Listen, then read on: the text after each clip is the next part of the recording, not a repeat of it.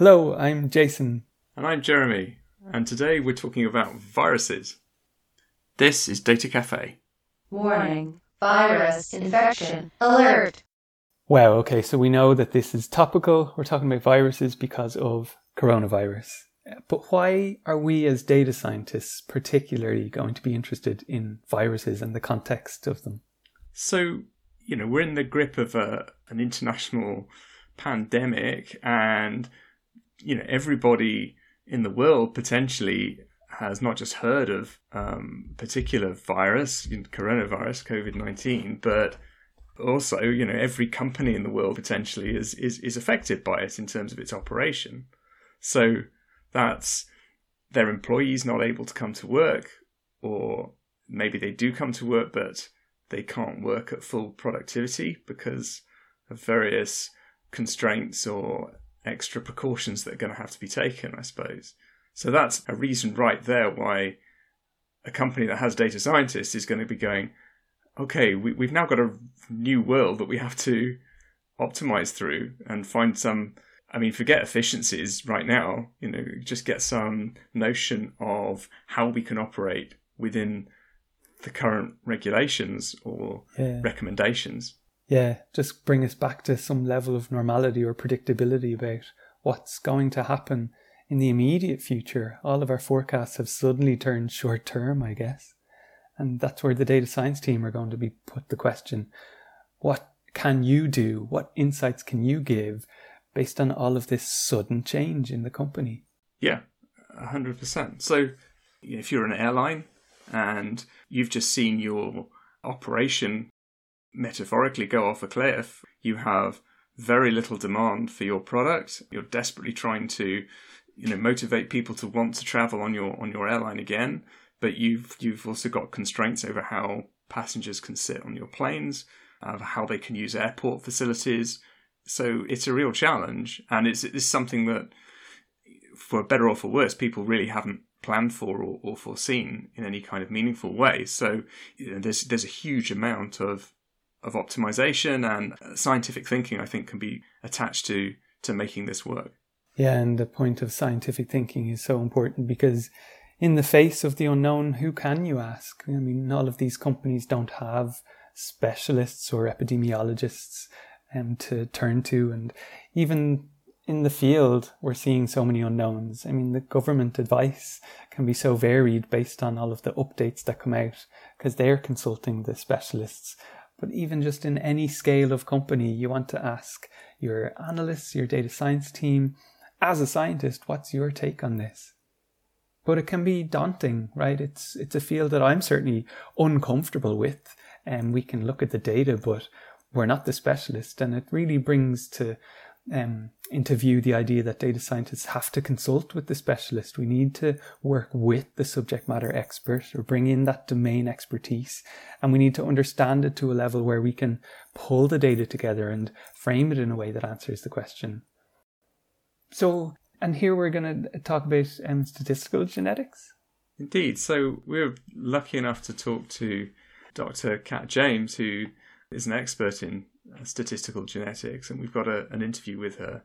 And she has some really interesting perspectives on this from her work. She did a DPhil and then a postdoctoral research assistantship at University of Oxford for the Nuffield Department of Medicine and the Wellcome Trust Centre for Human Genetics. So, she's really walked the walk in this area, and she did some really exciting work on not a coronavirus as it happens, but a related virus, an RNA virus in this sense, HIV-2, which, as I learnt, HIV has been, one of the diseases, infections of the 20th century. It was one of the most deadly infections, surpassed even Spanish flu. So it's a really challenging virus to have studied, and there's some really interesting statistical issues which emerge from having tried to understand it more that she talks over. Cool. So should we set up any of the context of the terminology that's going to be used? Because I certainly have a few questions about parts of it. So viruses they're actually not alive. They're organisms that only exist in the information that they convey outside of the host. It's only the moment that they come into contact with an animal or a human being that they suddenly have life breathed into them, and they suddenly start to do what viruses do. And they are... I never thought of it like that. Yeah, no, it's amazing. What's really happening with me right now is I'm imagining viruses as things that can like float around in the air, you know, like all of the scaremongering that's happened, and valid scaremongering for, you know, personal protective equipment, but it brings the imagination to the fore, where we think of the virus as something that is a cloud around a person who I now need to be 1 meter or 2 meters away from. But I like that distinction, that no, its real existence is within the host. Yes, completely. As a piece of almost information theory, I think they're just amazing. And you can hear when we talk to Kat how much respect she has for viruses. She calls them the Ferrari of evolution. It's an amazingly condensed organism. So, I mean, as I say, we ought to define this a little bit. So viruses are just pieces of DNA or RNA coated in a protein, and it's the DNA or the RNA which contain that information. And you know how much information? It's not a lot. I mean, so HIV-1 has around 10,000 what are called base pairs of information. So now we need to start actually talking a little bit about what that means. Yeah. Like what is it in a person, for example? Yeah, so in a human being, there are about 3 billion base pairs, as I understand it. So a virus having 10,000 base pairs is pretty small beans. But 10,000 base pairs turns out to be about 2.5 kilobytes of data. So, you know, just for comparison, that's a little more than the amount of RAM that went up on Apollo 11 in 1969. It's about the same amount that you would buy in a computer from 1981. Yeah. It's a tiny amount of... Like my head went straight to floppy disks. Yeah. Exactly. Showing my age there.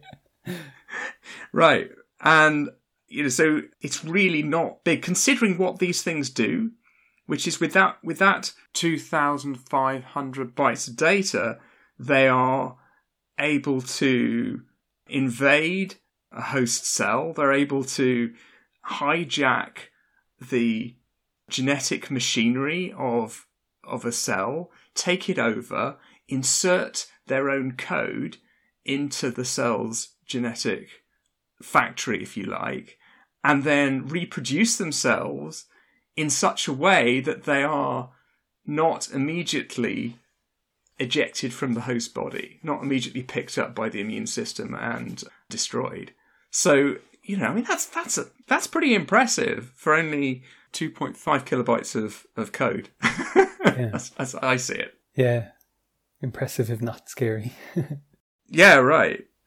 So, just for a little bit of context, so these base pairs, they consist of 4 bases, 4 characters, if you like, A, T, C, and G, and that's the sort of the equivalent of binary for a genetic sequence. So if you were writing it in terms of a computer program, you might use, you know, machine code, and that would get compiled down to binary code and so on. But in genetics, it's these bases. And so when we talk about base pairs, it's these pairings of A to T or C to G pairs that are linked together in the genome of a virus, or in the genome of a human being or of a plant or whatever, that encode the information to allow it to grow. And the primer I had to sort of go to when I was looking at this was, you know, you start with the DNA. The DNA is the raw information, and that gets copied somehow. That has to be taken, that information has to be taken to the factory that makes the proteins that the DNA describes. So DNA describes proteins, and the mechanism that takes that information from the DNA is called RNA. So viruses have very cleverly, I mean, they're not entities, they're not even alive, so it's not really clever, but they've evolved to take advantage of this process. So they can hijack the cell at various levels, either at the DNA stage or the RNA stage. But the particular virus that Kat looks at, as I said, was HIV and HIV-2, which is an RNA virus. So it hijacked this transcription process just before it creates proteins, I believe. And there are lots of other RNA viruses. The coronavirus, which we're familiar with at the moment, is another such RNA virus. And it's clearly a pervasive mechanism and one which is, clearly troubling the geneticists and biologists of the world right now. Cool. Really interesting. So it's my huge pleasure to welcome to the Data Cafe today Dr. Kat James, who's Head of Data Science at the Royal Mail. And it's particularly relevant because obviously with virology and pandemics on the forefront of everyone's mind at the moment, it seems, I think, quite a good moment to have someone who has previously been trained as a statistical geneticist, looking at viruses and epidemics, and also someone who's moved into data science lately as well. So welcome to the Data Cafe, Kat. Thanks for having me. So particularly delighted to have you on because I happened to come across a paper of yours talking about your use of statistical techniques to analyze a particular virus, not as it happened coronavirus, but quite a pernicious virus nonetheless, HIV, or a particular version, HIV-2 in fact. Do you want to tell us a little bit more about that work? Yeah, absolutely. So this was work that I started in my PhD and then carried on into my postdoc. So my PhD was in statistical genetics, in particular RNA viruses that cross over from animal to human populations causing global pandemics, which is very, very timely at the moment. But So I looked at HIV-2. So HIV-2 is a separate virus from HIV-1. So everyone knows about HIV-1. Fun fact, if you're interested, was the most deadly pandemic virus of the 20th century, which is a crown that maybe shouldn't be proud to have. No. But over the course of the epidemic, has killed about 40 million people to date. So it's a really serious issue. I believe about 30 million active cases. Yeah. Huge virus. HIV-2 is actually a distinct virus from HIV-1, but it's got lots and lots of similarities. But the major difference that it has is that it's not as good at killing people. So it only kills about 20% of the people it infects compared to HIV-1, where it's over 99%. So we're really interested in the differences between the two viruses and the genetics and what we can learn about that and what we could apply from that to the treatment of HIV-1. So I guess taking to the first steps first, why do you need to sequence a virus in the first place if you want to understand it? So viruses are actually absolutely incredible things. They're sort of like the Ferrari of evolution, and they are simplistic minimalism in its absolute greatest form, but incredibly powerful at the same time. So HIV-1 has a genome of about 10,000 base pairs. So that's just 10,000 positions which have information in them. And that's all it is. That's all it is at its heart. So anything that you want to do, be it developing a vaccine, understanding the evolution, understanding how a virus evolves within a host. So HIV is particularly good at evolving. It evolves very, very, very rapidly, one of the most rapidly evolving viruses in the world. And actually within a person, you can see evolution over the course of sort of 20-year infection. So we want to understand how it evolves to evade the immune system. And then one of the other main things is just to understand what a virus is. So coronavirus and novel coronavirus we're still, interestingly, from a geneticist point of view, at the point where we're still trying to work out exactly what this thing is. So coronaviruses have very big genomes, about 30,000 base pairs, which is about as big as you get for an RNA virus. But, we're starting to look at what's its source. So we're comparing the sequence that we've got to sequences from other known viruses. Can we work out even which animal it's come from, which country it's come from? All of these questions can be answered by sequencing a virus. I see. So getting the sequence allows you to sort of get this evolutionary history then of its development, geographically where it's come from even? Yeah, absolutely. The other thing, I talk about evolution, and we think about evolution as being the act of millions or billions of years, but actually in viruses it can be the act of days or weeks. So when we talk about the evolution and talk about how a virus has evolved, particularly in an active pandemic, we're starting to look for things like transmission clusters. So one thing that's been spoken about quite a lot in the news recently is the idea of a super spreader. And this happens in all viruses, and it shouldn't be a surprise that they exist. But we have an R of 1, but that R is just an average. Some people infect no one, some people infect hundreds of people. The most productive HIV-1 super spreader had infected at least 10,000 people, we think. Wow. Oh my goodness. For a sexually transmitted disease, that's impressive. but yes. But you start to see these transmission clusters, and actually they teach us a lot about not only the behaviour of people, which obviously is sort of fun to think about, but it also tells you about the virus itself. So if a certain variant pops into existence, viruses tend to mutate randomly. But if it pops into existence and we start to see big transmission events, so big clusters forming from those variants, it tells us a lot about the biology of the virus and about treatments that might help to curb the spread and treat people who are ill. Completely critical then. So, I mean, I noticed that in the paper that you wrote as a result of your PhD and postdoc, you were able to develop a new technique for looking at these new human viruses. So what were the main challenges you had to get over in order to come up with that new technique from a, say, statistical perspective?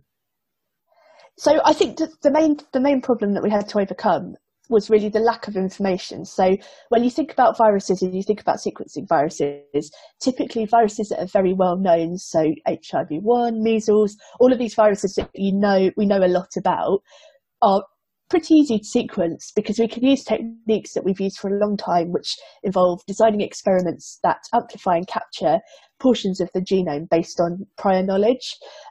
Whereas when it comes to rarer viruses like HIV-2 or novel viruses like the novel coronavirus, we actually don't know enough about the virus to really be confident that we're designing experiments that will accurately capture the diversity. So it's a bit like going fishing, but with a fishing rod that's got a bias on it. So, we know we want to catch a trout and we've put trout's favourite bait on, but, actually the interesting thing from our perspective might not be a trout at all. It might be a salmon.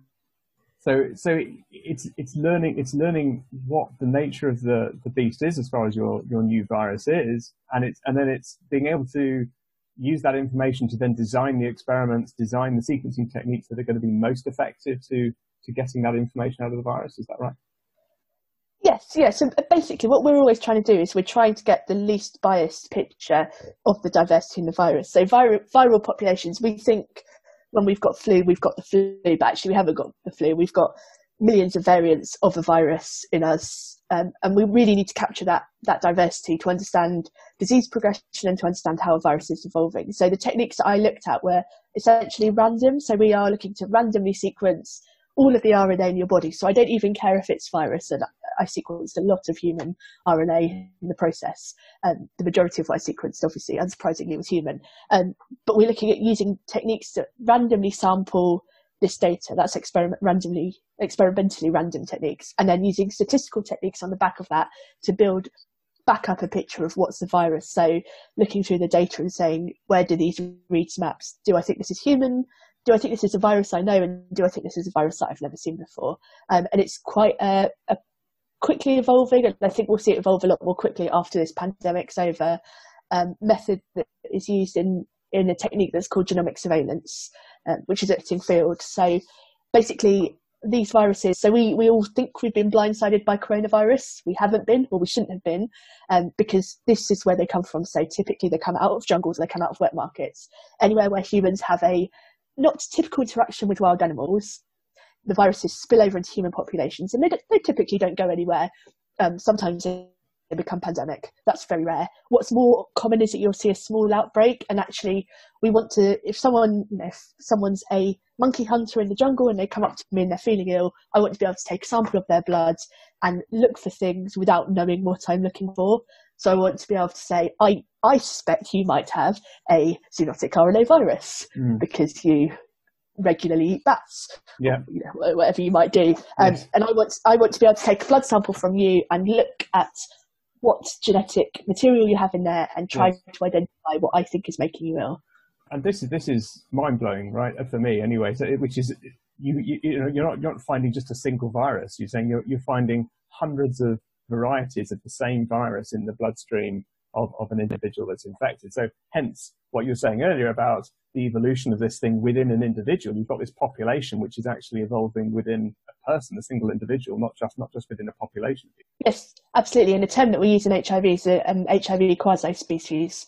So we treat every person as if they have their own species of HIV that's distinct from everyone else's. Oh, wow. Really, really confusingly, you can actually have HIV more than once at the same time as well. So you can have more than one quasi-species at the same time. You can also a really bad day. Have HIV. Yeah, you can have HIV1 and HIV2 at the same time. Gosh, okay, this is amazing. So there's loads of statistical challenges then in analysing and pulling out this data. Not least the fact that you're looking at not a single version of the virus at the same time. You're looking at many different versions. You're looking at, I understand, tens of gigabytes of data from a single individual. Is that right? Yeah, the statistical challenges are enormous. So some of the things that you have to deal with, and I find this really interesting as a data scientist because it's pretty much what data scientists do, whether or not we like to admit it publicly, is you get gigabytes and gigabytes of data, and it's all of the RNA in a blood sample. So there's everything in there. There's human RNA, there's viral RNA. Right. Viruses are sort of themselves error prone, so we have real true variants which are at a proportion of the population that makes them significant. And then we have sort of viral junk. So they've had a mutation, but actually it's knocked out the whole functionality of the virus, but we might pick that up. And really interestingly, there's also an error rate on the sequencing experiment itself. Yeah. So I will see diversity that is an artifact of my experiment rather than an artifact of what's seen there. So it's trying to look, you end up using a lot of like very, very classical sort of Fisher type statistics to say, if I've taken this sample, what can I infer about the population? Yeah. So, having seen a level of diversity, what do I believe the true diversity is? And you've got an uncertainty principle going on whereby the act of carrying out of the experiment has itself changed what you actually observed in the experiment, which is a particularly exciting scenario to be in. Yeah. So, I understand then that you had to use a technique called RNA shotgun sequencing to get through the statistical minefield that you've outlined with biases and such like. So, given that worked so effectively on HIV-2, I guess, the obvious question is, what's the prospect of it being an effective technique for understanding more about COVID-19 and coronaviruses in general? So I think actually, unfortunately for us, in terms of coronavirus, it's a bit too late. So coronavirus is already in human populations and we sort of understand what it is. Coronaviruses are a very, very weird family of viruses. They don't tend to mutate, which is unlike other RNA viruses. But what's interesting about the coronavirus, as I said earlier, and I think it really does bear thinking about, is this shouldn't have come as a surprise to us. So this is the 7th coronavirus known to infect humans. 4 of them, the old coronaviruses, the sort of like stalwarts of coronavirus, cause a common cold. They cause about 15% of colds, and most people have had at least one coronavirus infection in their life. So, they're commonly known. And then all the sort of big gun zoonotic viruses of the last 20 years have been coronaviruses. SARS is a coronavirus, MERS is a coronavirus. So we should not have been surprised that our next pandemic virus was a coronavirus. What should surprise us is that we weren't looking for it. The second that anyone who's been into contact with a wet market or a wild animal or a bat, anything of that nature turns up with a respiratory illness, we should be using RNA-seq or something similar to say, what viruses has this person got? So, I think it will be helpful with learning about the evolution of the virus. Right. One of the shames about coronavirus from a genetic point of view is that the infection is typically quite short-lived, so we don't have great samples. So in HIV, you've always got HIV. So if I want to work out what virus you've been infected with, I can just take a sample of your blood and it still sits there, which is one of the issues that we're having at the moment with the test for coronavirus versus the antibody test. So once you've cleared coronavirus, I can now no longer say anything about the virus that you had. I can look and see if you've mounted an antibody response. If you've mounted an antibody response, I can say, I think you've had coronavirus, but I can't say anything about where you got it from, what part of transmission cluster you were from. And I think also that is something that we should be thinking about for the next pandemic, which is, how do we use genomic surveillance to work out when they arrive, and how do we use genomic surveillance during a pandemic event to understand the evolution and to understand the spread? So getting a better data pipeline really for your population and for your pandemic surveillance is going to be the key challenge to preventing another epidemic of this sort of proportion. Absolutely, and if you look at some of the stats that's being done at the moment, we assume that the epidemic in this country came from Italy because Italy's quite nearby and they had a lot of cases, but that's about as far as it goes. We try to use public health methods and non-pharmaceutical interventions, NPIs as they're called, but ultimately they've failed. They've completely fallen over. We haven't been able to contain the virus and we haven't been able to track the transmission. No. It's only now that we've got a handle on it and we look back and look at antibody testing that we can say actually 17% of people in London have been infected. Now there's a huge amount of people with no surveillance. So I think it's interesting. It should change the way that we think about viruses. It should change the way we think about dealing with them. I think we sort of have quite a fatalistic view that it's a pandemic. Whereas that's not the case at all. We've got loads of information. We've got loads of techniques. At least all these techniques I'm discussing are quite new. They weren't around when SARS was around. There's a lot more in our arsenal, and I think being more prepared is really what we should learn from this pandemic. So I think my last question, Kat, will be around your work now in data science. So you've made this interesting transition then from statistics and genetics to data science. Have you found any interesting crossovers from that work? Yeah, definitely. I mean, I think that there's two ways to look at it. So I think in terms of mindset, I still think I'm a scientist. I still believe that my job is at heart a scientist. So I see a problem that I don't know how to solve, or I don't understand, or I think, there's something interesting going on there, and I will perform some experiments, and I'll collect some data, and I'll use some statistics to look at, what's happening. And I think that's the same when I was a research scientist as it is now that I'm a data scientist. I still at heart feel like a scientist and think my work is of a scientific endeavour. But I think the techniques that have really pulled over from one to the other is the understanding of population statistics. I think it's a hugely underrated and underused branch of statistics. If we're talking about taking a sample and we want to make an inference about the population, which is something that we do all the time, we do it ourselves naturally. And when you watch the government briefings every day, they're doing it left, right and centre. It's unbelievable the number of, how many cases are there? And, we sort of go with a little sidebar, by the way, the testing strategy is a bit different. It was a huge assumption. We've sort of got to throw everything out there. Yeah. So I think that definitely. And then I used quite a lot of Bayesian techniques in my PhD, and I think Bayesian statistics is really powerful. And even if you don't directly use it in data science all the time, like that way of thinking, and that, I will continue to collect data and continue to refine my model rather than I have built a model and I think it is right.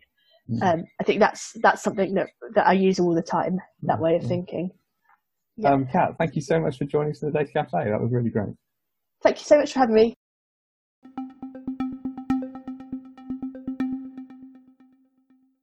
That's really interesting, and I love that Kat has moved from one field of science, genetics, to the field of data science, where, to me, you haven't stopped being a scientist. She's a scientist, and the data that she's looking at is different, and so the questions that are put to her are different, but still fundamentally, like she says, we follow the scientific method, and whatever the problem is, whatever the kind of hypothesis might be, you follow this method of, establishing what is it that we want to ask, what is the data that we have, do we need to gather more data, form our hypothesis, run our experiment and do our analysis, and ultimately get a conclusion that itself is purely representative of the question that was asked and the data that was available to answer it.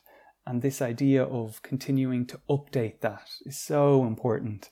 And as we see the situation evolve, and like anything, there will be ways that it evolves that will never have been captured in the data originally and never known until almost hindsight makes you realize, oh, we should have thought that, all right.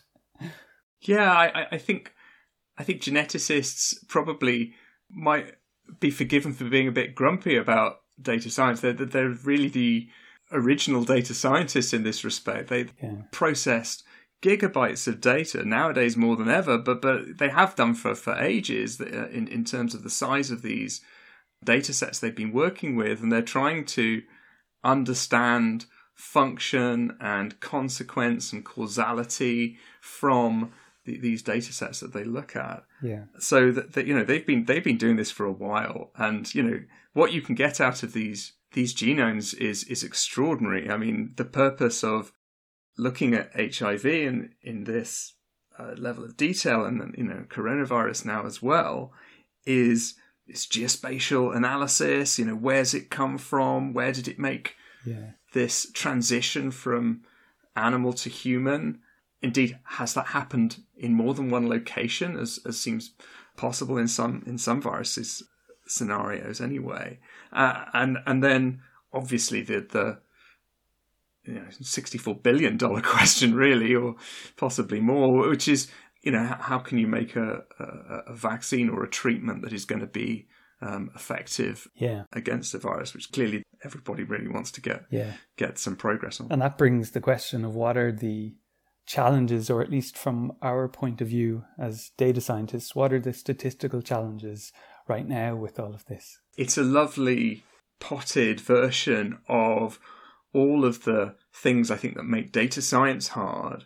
What Kat had to do with her research was overcome some really challenging issues that she had with a technique that was previously there, where if you tried to sample the virus RNA that was floating around a blood sample with this approach called target amplification, which was the previous technique, then you were automatically biasing your view of the types of virus that were floating around in that sample. It wasn't getting you this ground truth, if you like, about what was out there.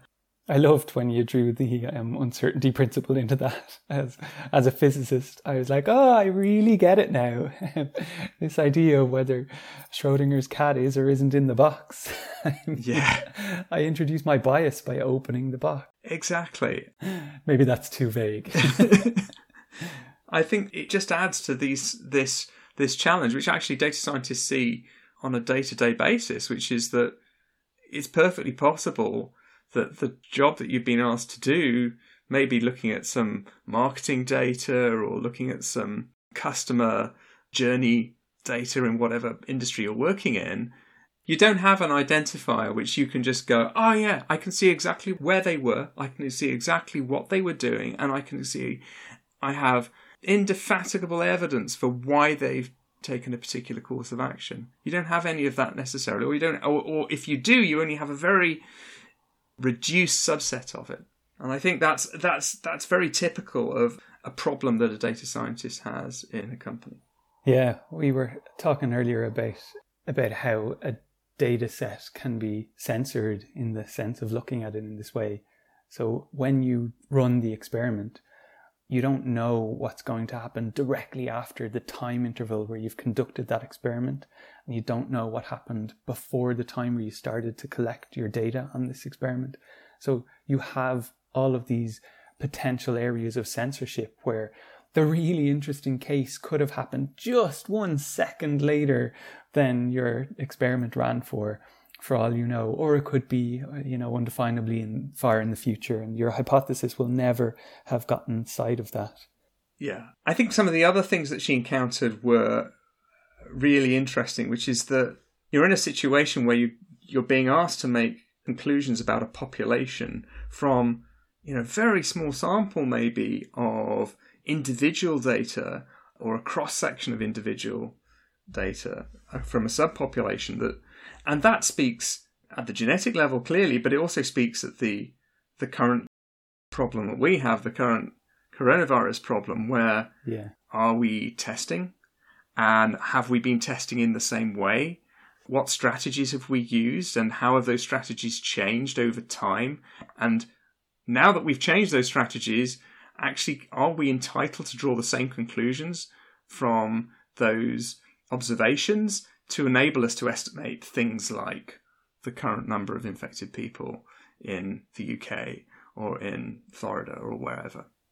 Yeah, and you always read about how what we're seeing is the number of reported cases. It's not the actuals, and there's such a censorship that comes with that.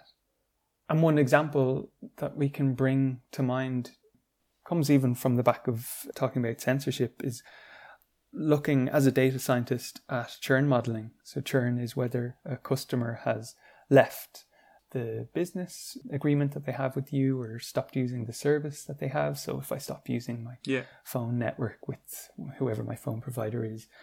But the churn modeling is something that we've seen the applicability of survival analysis, as it's called, where you don't know what the censorship is. And that's exactly, you don't know necessarily that your customer has even left, right? I mean, they might have departed with no noticeable observation having been made on the part of your company. So it's incredibly challenging sometimes to derive, especially from a marketing department, which will often come to a data science team and say, look, we just want to be able to identify all of the customers that have departed us and are no longer buying our products, buying our services, and then we'll call them all up and we'll bring them back on board or something like that. Yeah, and it sounds so easy. Yeah, it sounds really easy from a business point of view. You know, I mean, the customer's either still with us or they're not, and it's so much more complex than that. There's so many levels of clarification around how do you define a customer or define behavior that tells you they're still with you or they've just, gone quiet for a little while.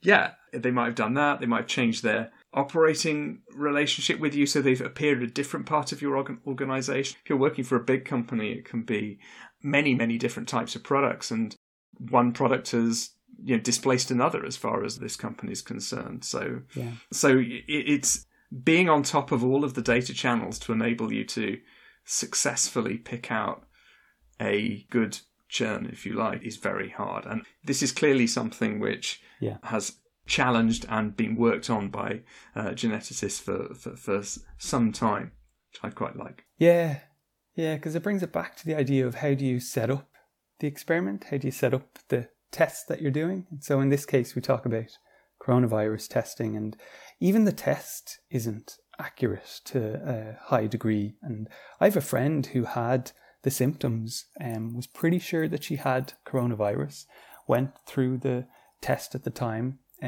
results came back and said, no, you didn't have it.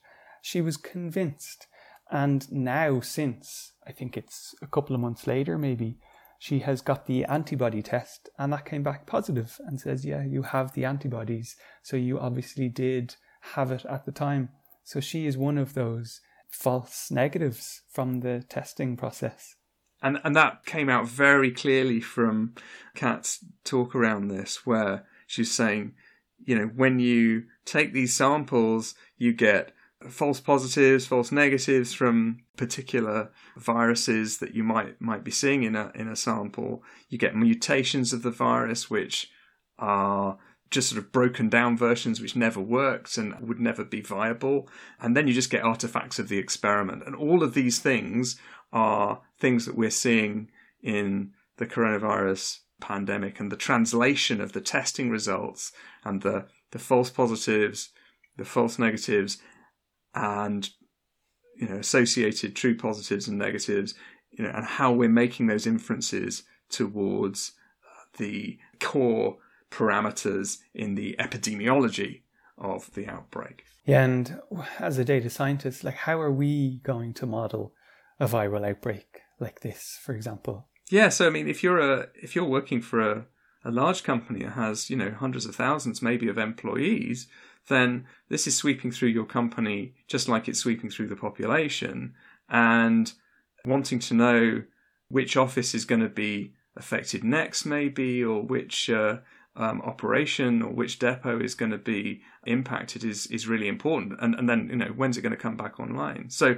I mean, the classic way of modelling these epidemiological outbreaks is using something called an SIR model. So that needs a little bit of unpacking. So SIR is an acronym for susceptible, infected, and removed. So the simple sort of setup here is that you start off with a population of, could be animals, people, whatever, that are uninfected.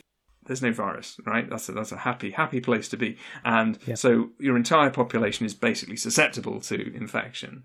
And then, right, you know, just like we saw, it started with 1 or 2 cases and it just got worse and worse. So then a proportion of this susceptible population become infected. And then once you come out the other side of that, hopefully, it's not obviously been the case, and there's a lot of really sad stories out there, but, you know, hopefully you develop immunity like your friend did, and then depending on the biology of this disease, you know, that might be the end of the matter. That might mean that you're now safe, you know, from that particular disease. It may be that the immunity only lasts a certain amount of time, or it may be, you know, that, you know, unfortunately you don't make it. That it's it's a fatal disease as far as your particular biology is concerned. So then, obviously, at that point, there's a rather a large number of people in this case who drop out of the population. So that goes into the removed category. So, but then there are lots of modifications of this, and from the coronavirus perspective, then you've got this really interesting phase where people are infected, but they've no idea they're infected. Yeah. But they are transmitting the disease nonetheless. So there are asymptomatics, right? Exactly. And that's really challenging. But it's just a segment of the population, of the overall population, like any of the other partitions. So then now you've got sort of susceptible but not infected. You've got infected and asymptomatic, infected and symptomatic, and immune, and so on. So you can construct these equations which describe the transition in fairly straightforward terms from one of these stages to the next, and look at how, you know, through the usual medium of populations mixing, you get growth in the infected population, or hopefully eventually growth in the immune part of the population. The challenge is deriving the parameters for this model in an effective way that's going to be reflective of reality from the test data that you have. Yeah. God, it's a lot to think about.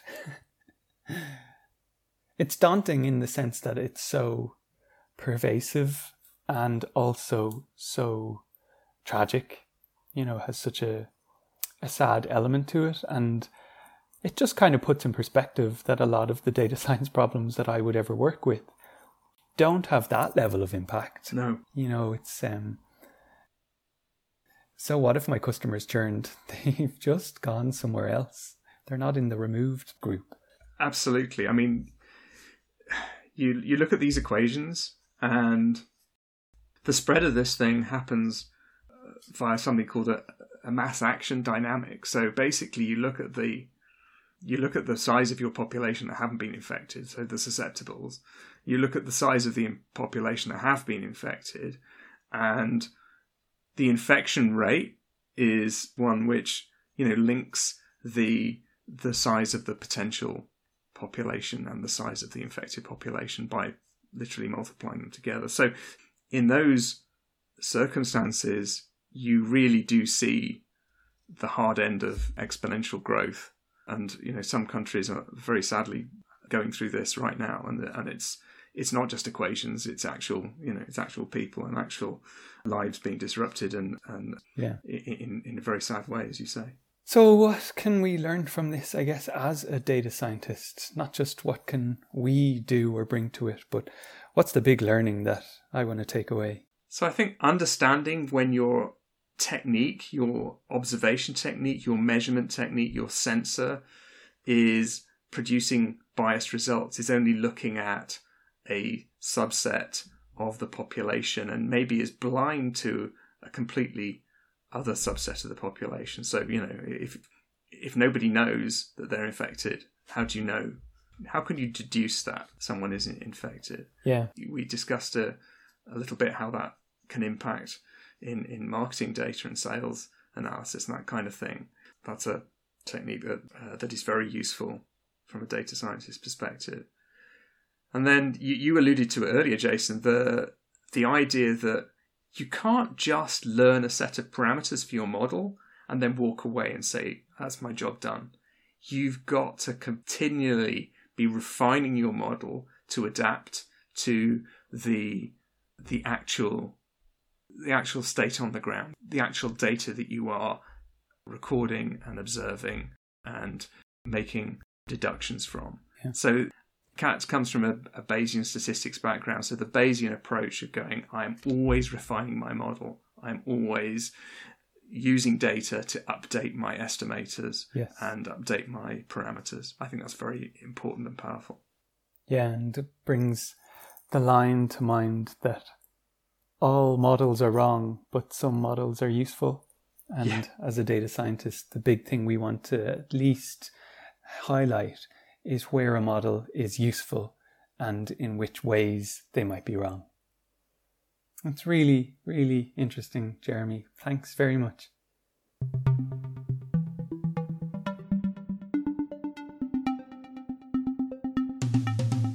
Thanks for joining us today at the Data Cafe. You can share, subscribe or review online, and please join us again next time.